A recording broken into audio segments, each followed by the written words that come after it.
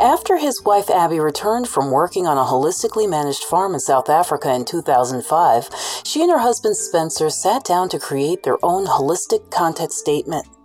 In this week's episode of the Nutrition Heretic podcast, we talk with Spencer Smith, learn what a holistic context is, and how creating one for yourself is important for anyone who wants to engage more meaningfully with their farming, their family, and their food choices.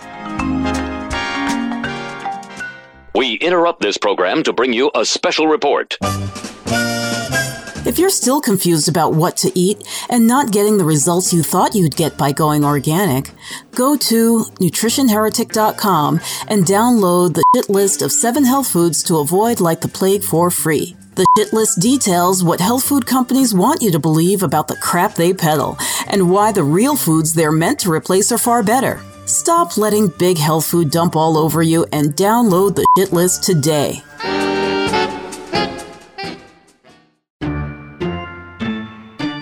Fat is bad for you. I just pop a pill and I'm fine. Meat is murder.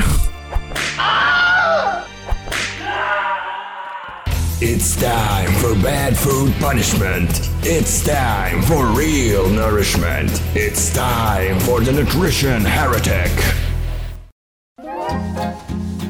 The following program is provided as information only and may not be construed as medical or health advice. It is not intended to diagnose, treat, or cure any disease. No action or inaction should be taken solely on the basis of the information provided here. Please consult with a licensed healthcare professional or doctor on any matter relating to your health and well-being.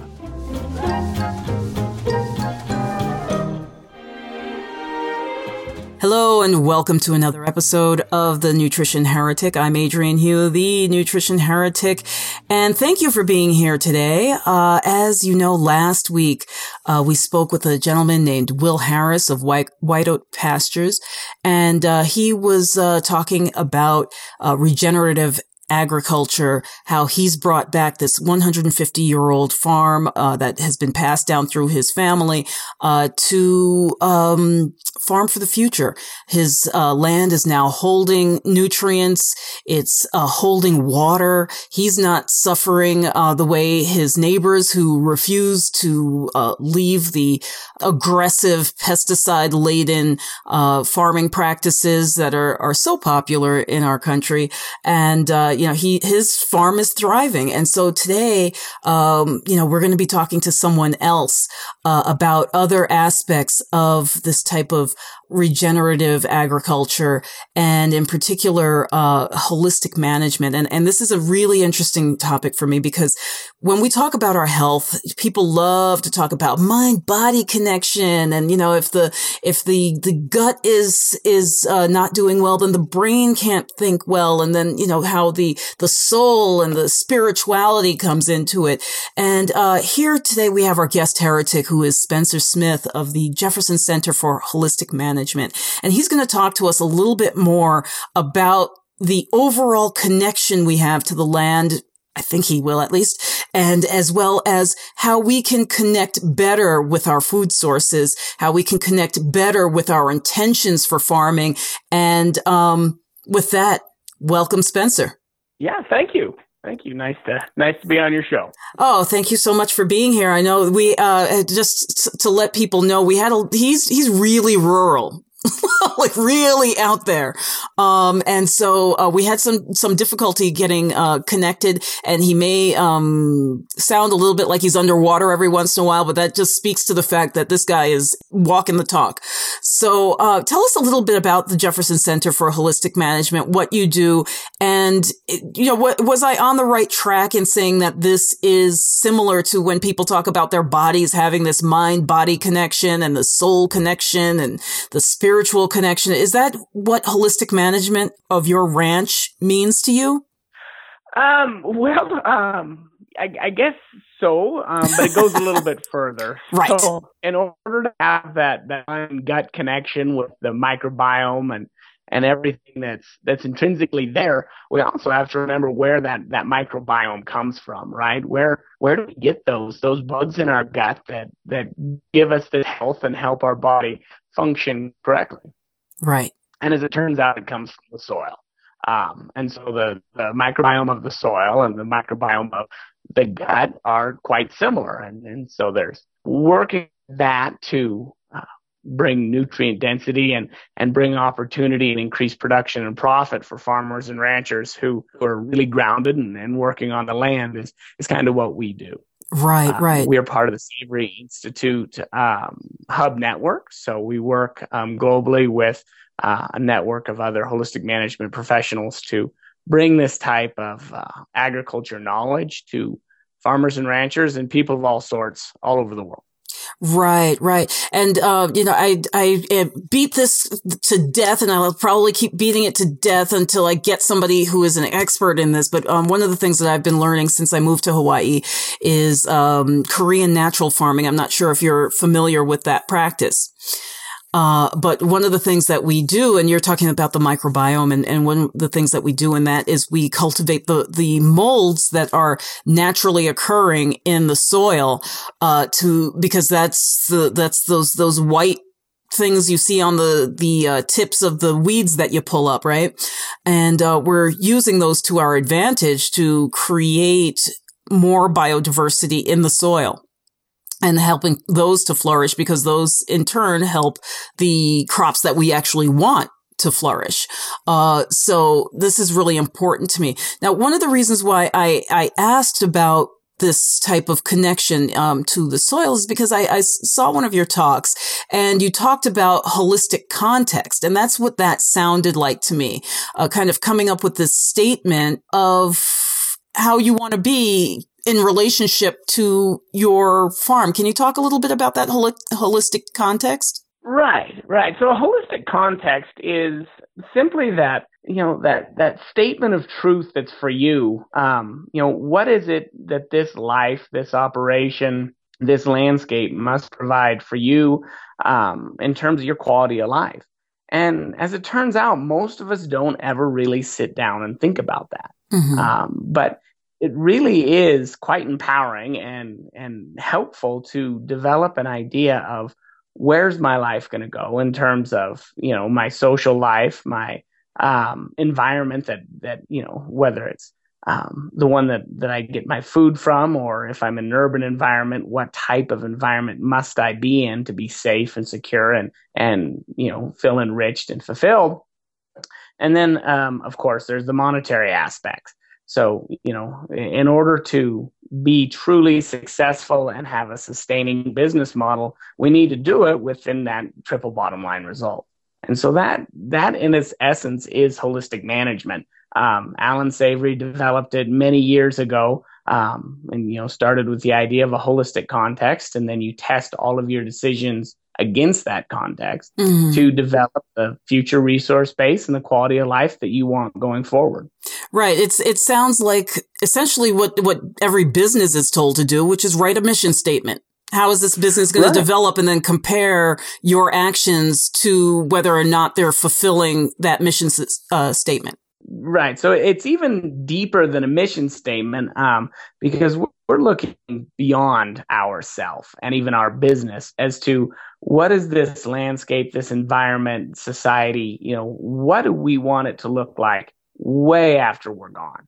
Right. And so when we're developing that, it's how are the decisions I'm making now going to create this opportunity for future generations. And this is important, especially for those of us who are parents, right? And grandparents. We don't want to leave our kids with nothing. We don't want them to inherit soil that's so poor that it can't sustain life anymore. Well, yeah, and we're almost there now, as it turns out, with the way things have been done for the last several years. Our soil is, lost most of its life, or a lot of the soil has. There's still, a lot of healthy soil and a lot of people that are doing right by their landscape. Don't get me wrong. But when you look at where the nutrient density in our food and our fruits and vegetables has gone over the last 40, 50 years, it's begs the question, why? Why does carrot now have 25% of the vitamins and minerals that it would have had 40, 50 years ago? Right. And the answer really is in how we take care of our soil. Right. It's the biology in the soil that allow for those vitamins and minerals to become plant available. And once the plant takes it up, then we have the opportunity to take it up as well. Yeah. And I think that for people who can't connect with that idea, it's a good idea choice for them to either go to a remote area, not too far from where they live. For example, if you're in the United States, maybe you go, up some mountain where there's some berries or something growing, and then compare that to what you get at the supermarket. Or if you're able to travel to another country, I mean, I continuously find just phenomenal food in other countries, where the model may not be ideal and it may not be what you're doing as far as holistic management, but there is more of a respect for the rules of nature. And food is just totally different in other places. Have you found that too?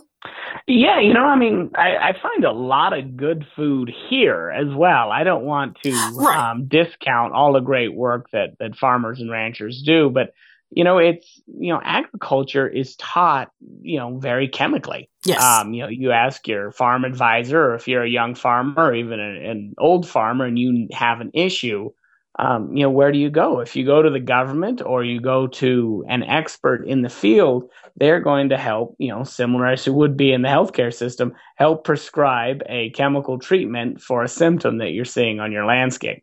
Right. And all of that has simplified the life in our soil and led to further issues. I think that's a great way of putting it, that it's simplified the life in the soil. So by any chance, do you recall what your holistic context is for your life, for your ranch? Yeah, absolutely. In a nutshell, we want to live in a place that, has lots of biodiversity, fresh air, clean water bubbling out of the springs that we have in our, on our mountain. And we want to be able to raise our family and raise our children in such a way that they can, have every opportunity that we can grant them. And we want to do this, by farming and ranching and teaching our kids to be grounded and respect, the nature and earth and everything that goes along with it. And we also want to have the ability to offer the most nutritious food possible to, them and their peers. Right, right. So then how did what were you doing before holistic management was even a concept for you? What were you doing? Is this a family ranch that you have? Was this passed down to you? Right. So, my wife and I just moved back to my family's ranch a year ago. Before that, I was managing ranches in Nevada. Okay. And so I was utilizing holistic management there as well, as a way to, build back the resource, and increase the soil's ability to grow more food, more pasture for the livestock that we were running out there. Okay. But where was the trend? Like, was there a transition? Were you doing conventional farming and then this term that you just needed to investigate came up? I know that your wife was involved in a trip to, I believe it was the Africa Center for Holistic Management. Right. So Alan Savory, the guy that came up with this idea, he's been in the livestock production world, he is, everybody's heard of him and has. And there's a lot of people that thought that they understood what holistic management was in terms of, agriculture, livestock production anyway. So, I definitely heard of him. But as it turns out, my wife, when she was in college, she was the editor of the college paper. And Alan came and did a talk at the university. And at that time, she got the opportunity to interview him for the paper. After that, hour-long interview, it so profoundly changed her that she said, she thought to herself she had to go find this out. And so he, right there, in the office where they did the interview, they set up an internship. And Abby moved to South Africa for a few months.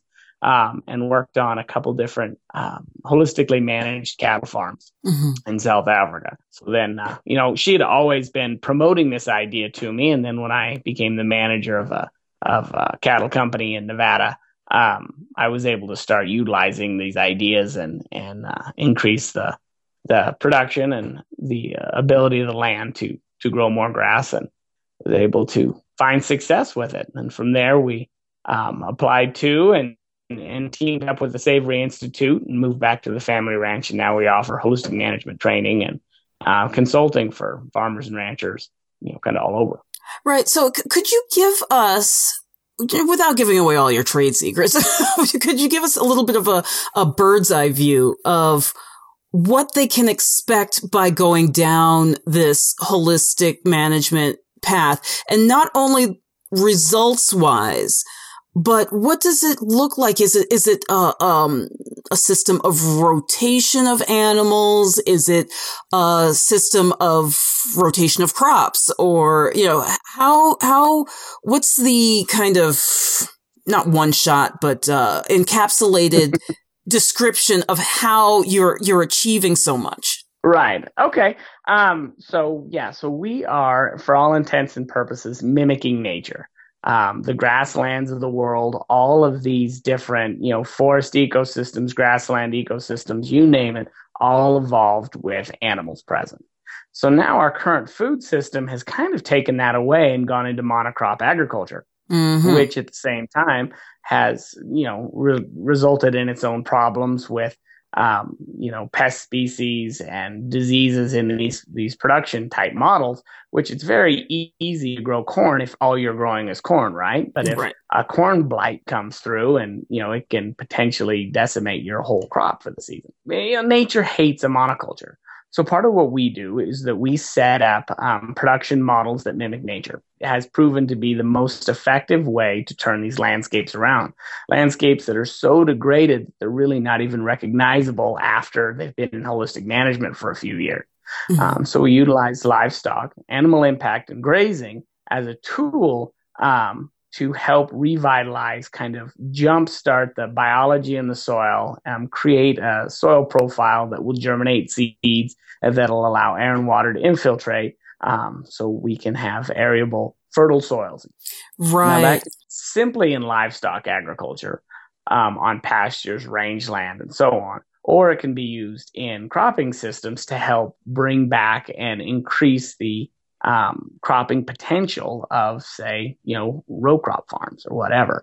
But it's basically a way of naturally adding and bringing back the soil health and fertility that we need to grow healthy food. All right. So you're bringing the animals back, really just the way, I forget what the name of the book is. I should have looked this up before we got on, but there was a really good book that came out a few years ago. And I believe it was like the top 100 species that shaped our planet. And it went from everything from, you say, ants to elephants. And everything in between, amoebae and, all kinds of, protozoa that affected our landscape and turned the soil into what it is today, or what it should be today, what it was until we started destroying it. So what you're saying is that you're kind of going back to that system of understanding that there is diversity in the soil and that nature doesn't like straight lines. Right. And, you've got to remember that over the last millions of years, these, plant species evolved with periodic defoliation and that disturbance event that allowed them to flourish. Otherwise, the species of forages and, fruits and vegetables, whatever, that couldn't handle that, they left this planet long before we ever came on it. Right. And so when you re-add livestock to that system in, not just in a, random way, but in a very purposeful manner, you can increase the capacity of the plants and the soil to harvest the sunlight energy and turn it into carbohydrate. Those carbohydrates that are being fed into the soil profile that the biology in the soil consume and create that organic matter, or, carbohydrates that we can use above ground as nourishment for ourselves, or, food and fiber, or, structure, buildings, whatever.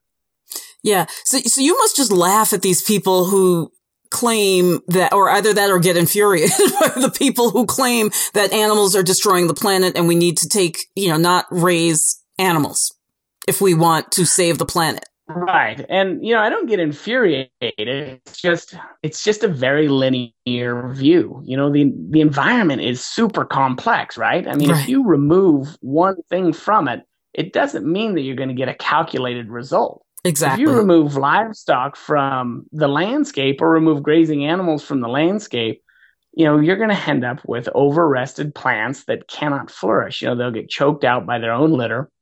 And in an arid, dry environment like the American West, you start to desertify, or like Africa. So Right. places that were green and lush and had great dynamic grassland ecosystems are now turning into desert and blowing away because of either the misuse of animals or the lack of animals altogether. So you can go and see what rest does to an environment, especially in the arid West, by going to, say, a national park or something that has removed animals, livestock, whatever, from that environment. And you can go and see, what does that soil profile look like? Is it open and porous so that plants can germinate and recycle those nutrients, or is it hard capped, and is there a lot of bare ground in between the individual plant? Yeah. So is that what happened with the Dust Bowl? Well, the Dust Bowl was a little bit different. And so it's important to remember that, so what happened with the Dust Bowl? World War One, the Allied front needed a lot of wheat, right? Mm-hmm. And so paid all of these farmers and, kind of to go to, the Midwest, the breadbasket of the world, and plant wheat so that they could have it. And they gave them good money, and the perennial pastures with roots, 10 feet or, 30 feet deep, great landscape. They went and they started tilling the soil, and they oxidized all of those nutrients and a lot of that carbon that was in the soil and a lot of the biology in the soil, and they started planting wheat. So wheat's an annual crop, meaning that it only lives 1 year. It has a very shallow root system. With that, they tilled and tilled and tilled, and since they were not reincorporating any of that vegetation back, it was kind of an extractive process, similar to the way a lot of agriculture is still done today. So they're pulling the nutrients, pulling all that away from the soil until the soil profile could no longer, hold itself together. There wasn't enough roots and vegetation to keep it down. So then they had a drought, nowhere near like the drought that California saw last year. Right. And the wind started to blow. And then all of a sudden, Kansas ended up in New York, and people realized that they really had a problem. Right. Yeah. So in your mind, knowing what you know now, was there something, was there a smarter way of producing food to avoid that issue? Absolutely. Yeah. And we know that the same problems haven't gone away. I mean, if you look at the amount of topsoil that erodes and leaves, the Great Plains or the breadbasket of the world today, it's astonishing. It's like 10 tons of topsoil are lost for every 1,000 pounds of food produced or something. I can't remember what the exact statistic is, but yeah, our resource is blowing and washing away down the river every year. It's not as visible now because we can apply chemicals to it and still get a crop of corn, whatever, soybeans to grow but there's very little biology, nutrition left in that soil profile. And so because we can add chemical fertilizers and still get some type of vegetation to grow on these landscapes, so that's part of the modern marvels of science, I guess. So with with what you're doing is maybe a better way to say it. Are you building topsoil? Yeah, absolutely. That is one of the principles of what we do, is trying to increase our resource. You've got to understand that for most farmers and ranchers, their land base is the single largest investment that they're ever going to make. And so when you think about it that way, it only makes good sense to try and, build that resource and build that investment as you go. So what we're doing with holistic management, mimicking nature and building topsoil through biological means and as things have gone on, we've been able to learn exactly how these things have happened and how evolution has brought, these opportunities to us, and we can mimic it. And so rather than the wolves chasing the bison around the country, we can do things a lot more deliberately and increase our soil organic matter, nutrients, plant available nutrients in our soil profile, and create a lot of opportunity. And that in itself is a part of the reason why, listed management producers are, doubling, tripling production and profitability on, their farms and ranches.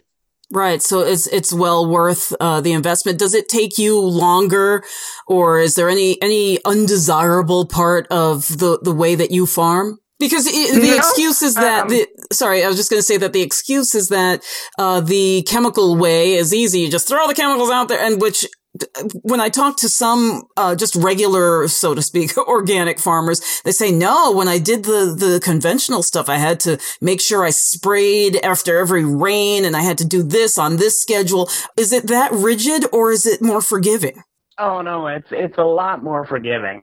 Yeah, once you get started, it's there's a lot of planning that goes into it, and, you got to make sure that you're, what's happening is happening deliberately. But yeah, you're just kind of the orchestrator of the events, and, allow things to happen. And once kind of, how to build soil, how to increase your resource, it's a pretty easy way of going about business. Right. About how much topsoil do you think that you're building per year? Well, that is, that's a great question. So there's several different ways to measure soil building, right? So it could be the decomposition of litter on top of the soil, how much, so that would be like building soil decomposition pathways. Mm-hmm. And another way to do it is by, managing for the healthiest perennial grass crops, grasslands that you can. So the perennial grasses produce roots that go really deep.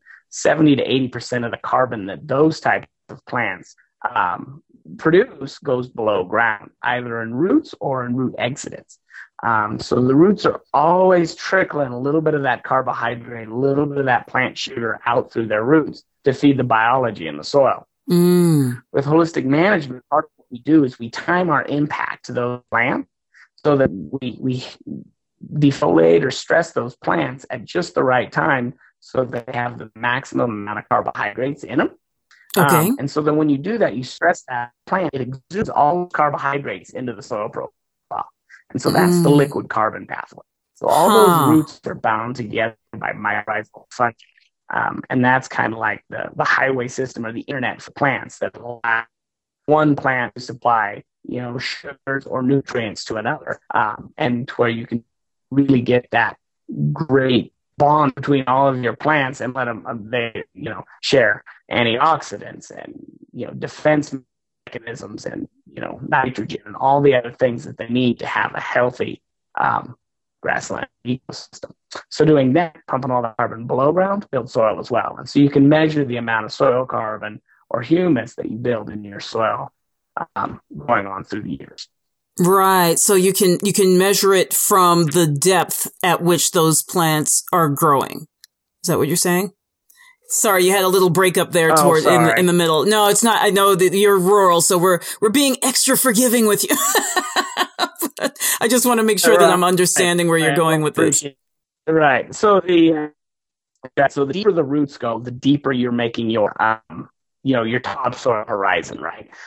So your topsoil, the difference between your topsoil and subsoil is largely the depth of your roots. So you can control that and push that down that way and increase your resource that way.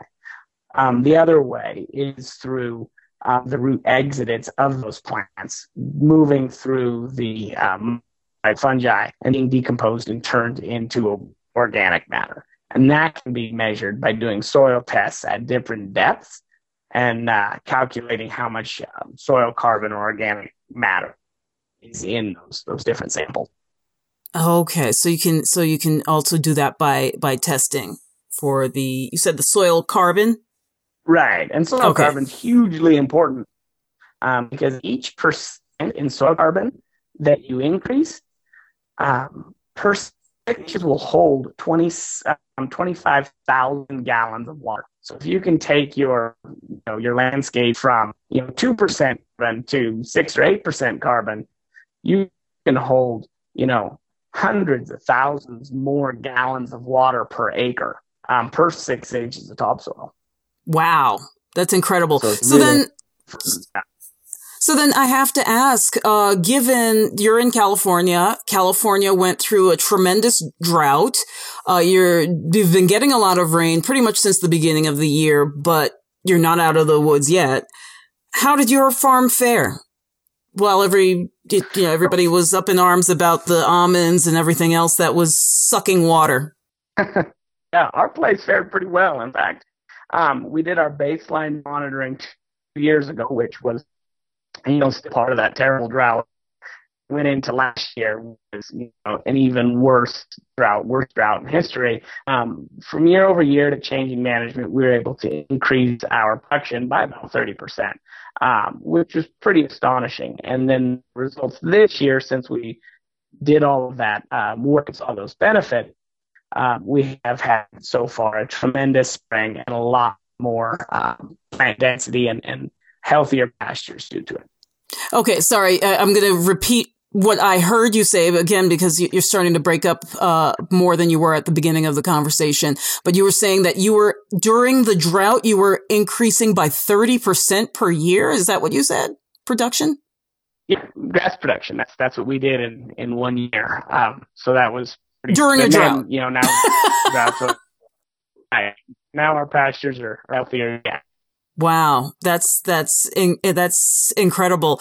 And then not only in terms of, and I'm pulling this from when we had the discussion with Will Harris last week, but not only in terms of being able to withstand the drought, but when there's a flood, I'm assuming that your soil knows how to handle heavy rains.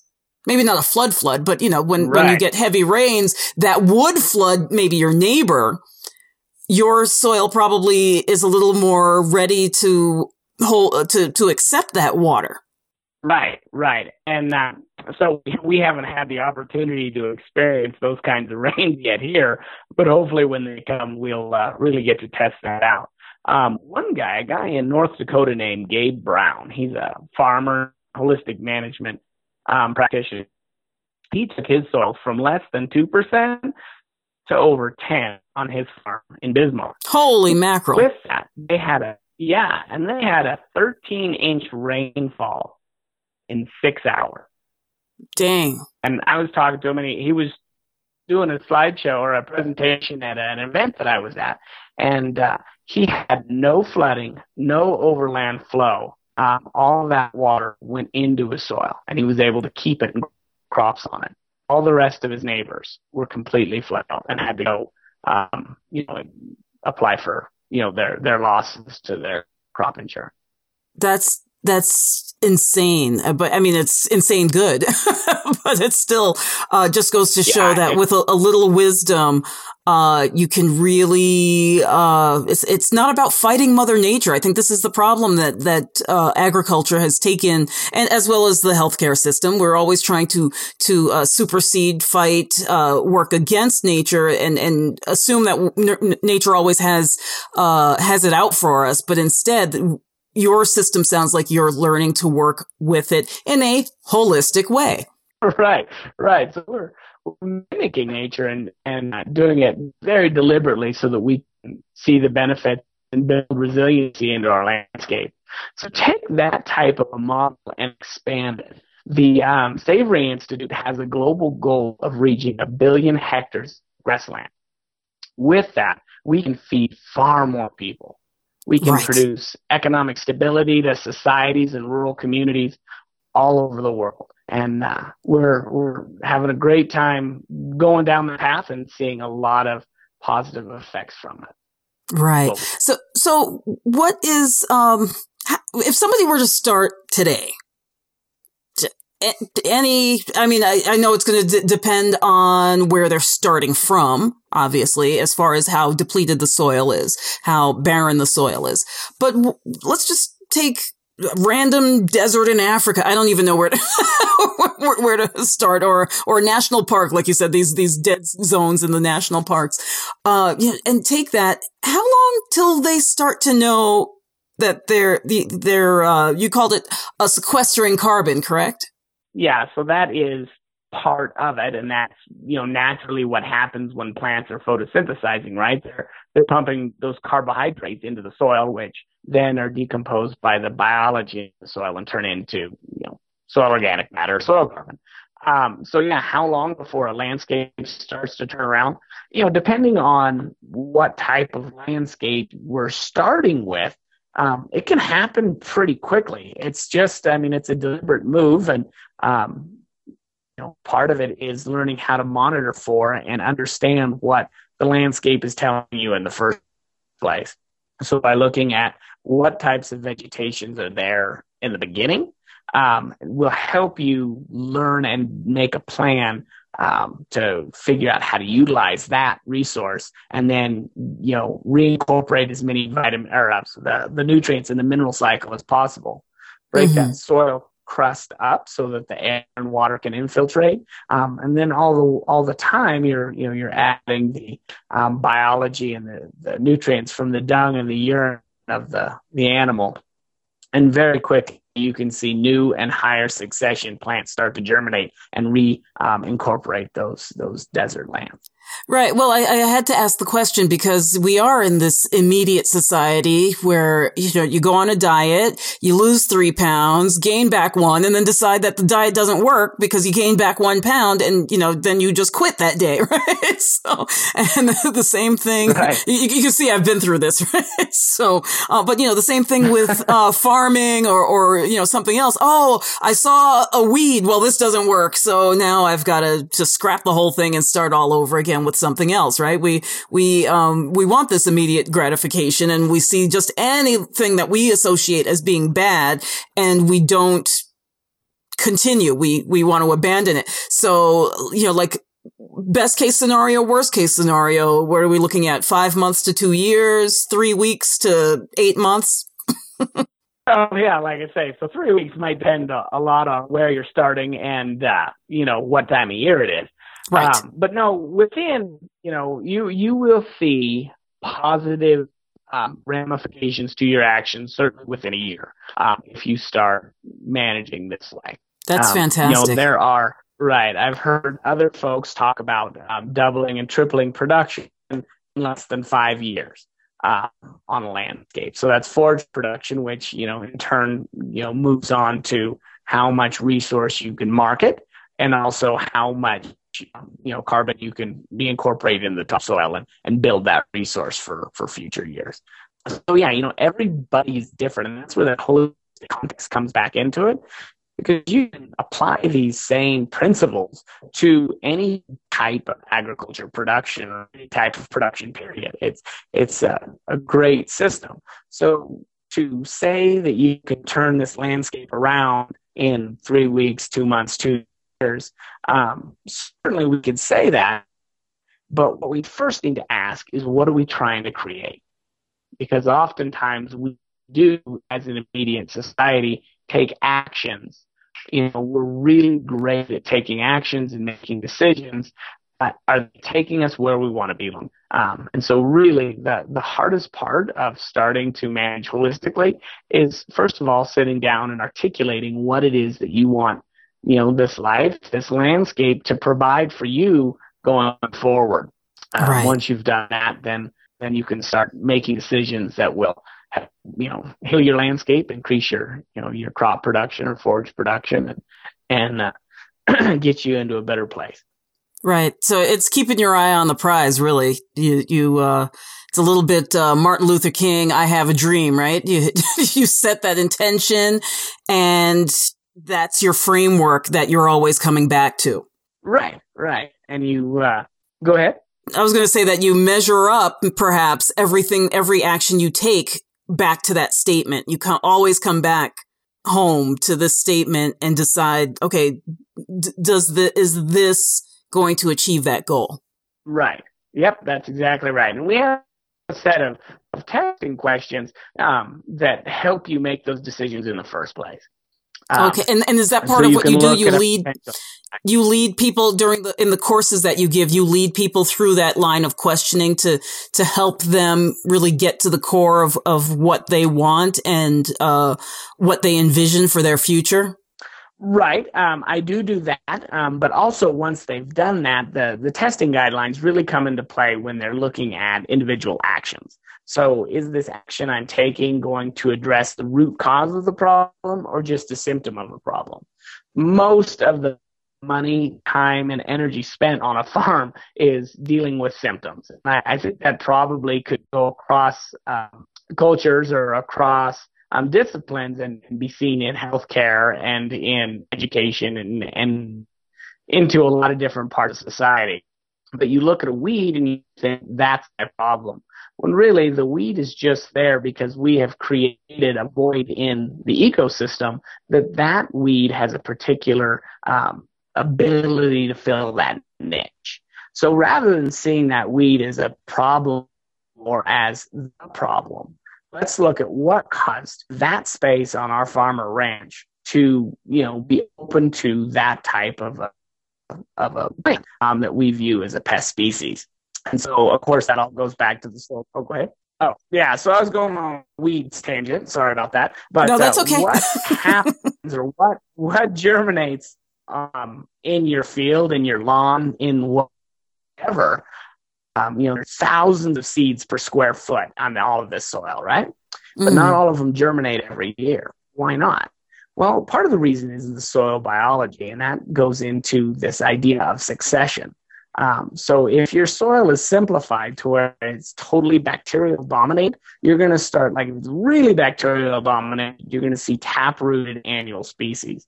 Your thistles, mustards, your weeds that people spend a lot of time trying to get off their farm. Right. Then if you move up the ladder a little bit, you're on a kind of a annual grassland succession. And so that is predominantly bacterial dominated soil, but there's still a little bit of fungal attributes to it. And so that would be farmers that are farming like corn and wheat and things like that. And that's why farmers in annual production farm or till the soil up quite a bit before they plant their seeds, because they need to knock back the fungal attributes of the soil profile so that their grain crops can germinate ahead of, maybe a higher succession plant like a perennial grass species that's, could potentially outcompete the annual crop. I just wanted to say, so does that mean that you are not doing any tilling in your system? I personally, on this farm, don't. We utilize no-till technology. Now, I'm not saying that holistic managers don't utilize tilling. You can utilize all the tools in the toolbox, including, tillage and technology, all the technological advances that farming has to offer. I'm not at all, saying that we've got to go back to doing everything by hand. But it's important to know what the ramifications of those, farm stimuluses are to your resource and to your soil. So yeah, I'm not anti-till by any means, but we on this particular farm don't do any tillage. When we do cropping, we utilize no technology. So right there, that's a huge time saver, because that's probably the one thing people hate the most is the tilling. Right. And, but, again, if I was to go into annual crop production, tilling would then be a viable option, because I would have to simplify that soil to move into the succession to where the life in the soil would trigger those seeds to germinate ahead of something else that, may be less favorable in that farming context. Right. Okay. Well, I want to let you go, before we completely lose you. But, I did have a couple of questions, from one of our listeners. His name is Ravi Sankar Takuru. He's in India, and he wants to know, what's the cheapest way of getting healthy food from a farm? Is this going to cost people a lot to get started? Or is it something that No. is very reasonable. Yeah. Maybe even, just low cost. For example, many of the things that we use in Korean farming, are things that you would just find in your kitchen anyway. Right. Fish guts. Yeah. So no, it is very low cost agriculture. I mean, it is, you don't have all of the on-farm inputs. It's more about proper planning and well thought out actions, and timing when you add that stimulus to the environment so that the natural balance works within itself. So the biology and the everything on the farm is part of healing itself, rather than going in and buying external resources and plugging it in. So no, it is very easy to do on a budget. Okay, so there's no real startup cost then. No, it's just learning how to learning how the biology works and how the ecosystem works, and then utilizing what you've already got to take your resource into your to design the future resource base that you want. Right. So yeah, and I've helped people on small scales with backyard gardeners with rabbits, and vegetable production, all the way to people that are farming in hundreds of thousands of acres. So it crosses all disciplines and scales in all environments. Right. Now, he had a second question, but I think we answered that already, which is how to create climate resilient agriculture. So the crops that can withstand the heavy rains and severe sunshine. And I think we pretty much covered that in saying that it's once you recreate the health of the soil, then it can nourish the plants sufficiently to withstand the sun, for example, or absorb those heavy rains so that you're not getting everything washing away. Right. And then, of course, polycultures, right? So yes. Each of the different plants in your production system add a different type of sugar, carbohydrate to the soil, which feeds different biology, which then make different nutrients available to the plants and improves the entire, resource across the board. So polycultures and healthy soil are, right. Mimicking the natural way that plants have grown for millions of years, tends to be the best way to grow plants now. Right. That's fantastic. And that's one of the things that I've learned as far as we talked about weeds before, is that the weeds give us a lot of clues and give us a lot of, understanding about what their role is. Like you said, they're we consider them a pest, but, and they will, fill a niche or become opportunistic, when the conditions are right. But, that's also giving us some information about our soil that we can use to our advantage when we understand it. So that's powerful. I'm not sure. See, now I have this question. I wasn't going to ask you, but I'm just going to go ahead and ask you because our last person didn't really know how to answer it. I'm still not 100% sure I understand what it is. Do you know what the heck a tender is?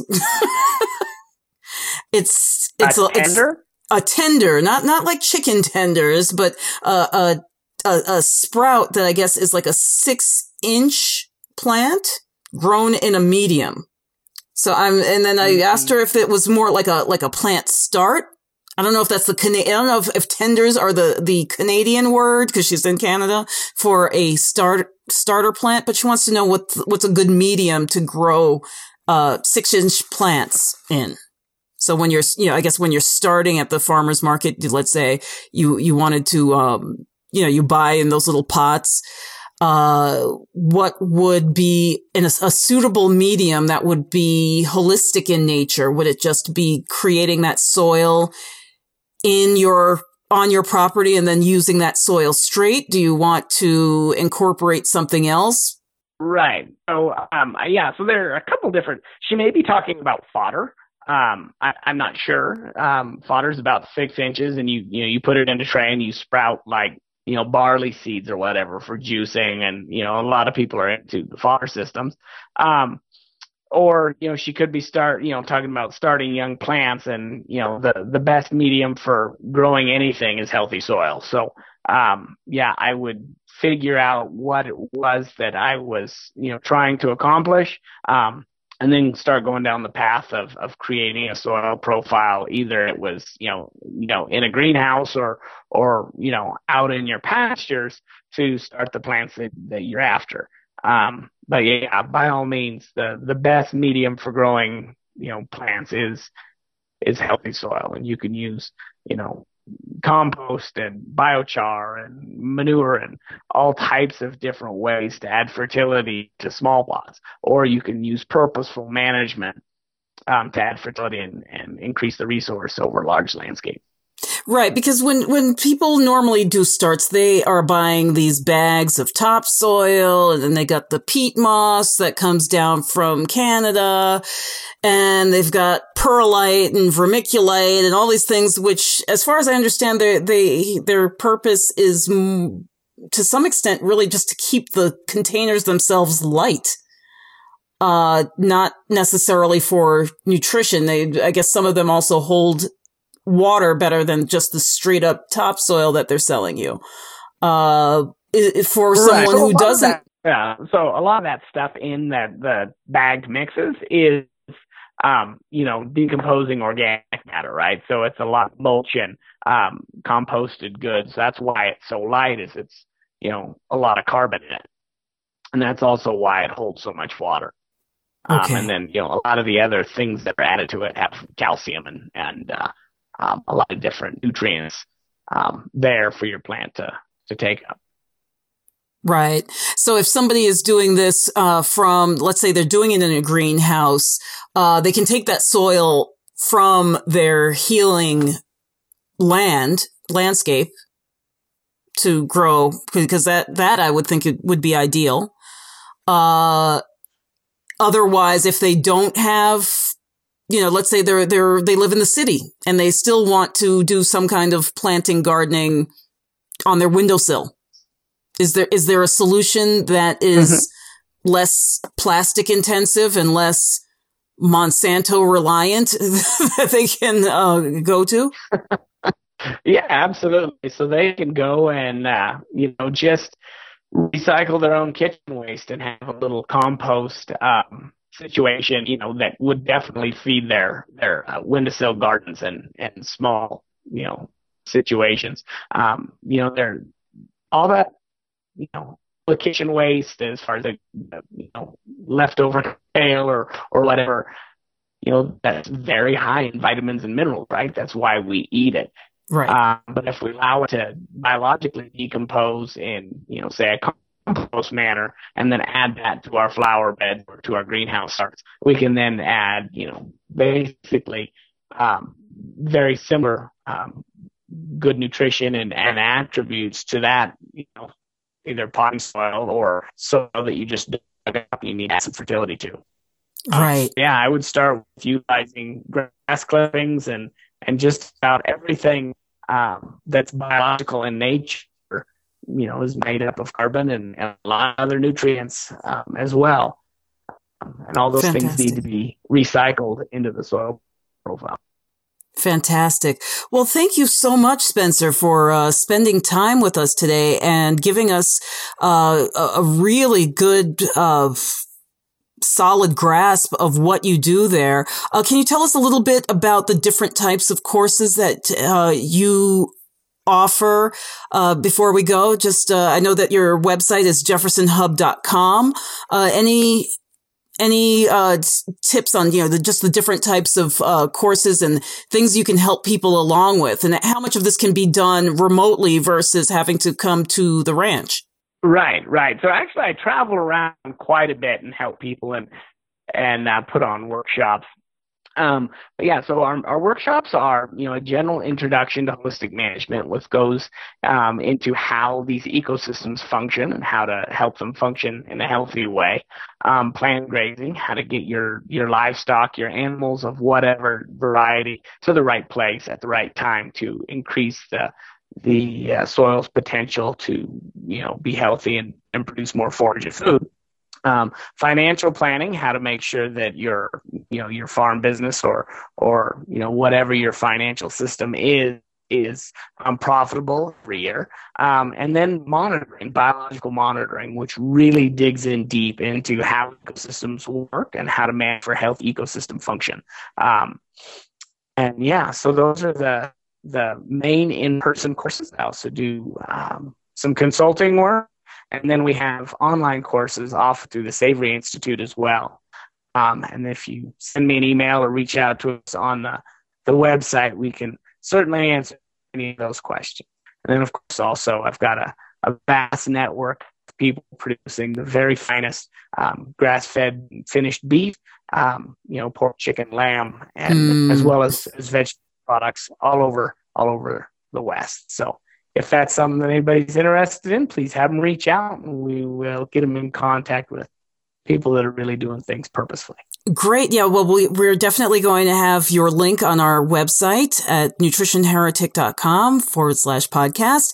And, you can go directly to Spencer's website, which is jeffersonhub.com. Sign up for his email newsletter. And I believe, if people sign up for Savory Institute courses via your website, you have a coupon code for them, correct? They can save about 10%, I think, on the courses. That's right. And that's all things that I think the Savory Institute offers. I think they have a coupon code or a discount code that we can help out with. So awesome. Well, thanks again. Thank you so much. You have been gracious, putting up with me having to ask you 2 and 3 times what you just said, but you've been a great sport. Thank you so much. Don't let this opportunity slip you by, folks. It's, this is, especially if you're parents and you want to, preserve land for your children in the future, go check out, Spencer's stuff at jeffersonhub.com. Thanks. Thank you, Ian. Bye-bye. The Nutrition Heretic podcast is a production of Savor the Journey, LLC. Our audio editor is Nikola Popovich. Our podcast manager is Crystal McLean, and our operations manager is Linda Hansen. I'm your host, Adrian Hugh, the Nutrition Heretic. You can find us at nutritionheretic.com, where you can download the Nutrition Heretic's free shit list of 7 health foods to avoid like the plague. You can also listen to previous episodes at nutritionheretic.com/podcast. Be sure to like us on social media for updates. Our Facebook page is facebook.com/nutritionheretic and on Twitter at NutriHeretic. Contact us with show ideas, questions, or if you just want to be a guest. And don't forget to rate our podcast on iTunes and Stitcher. Thanks.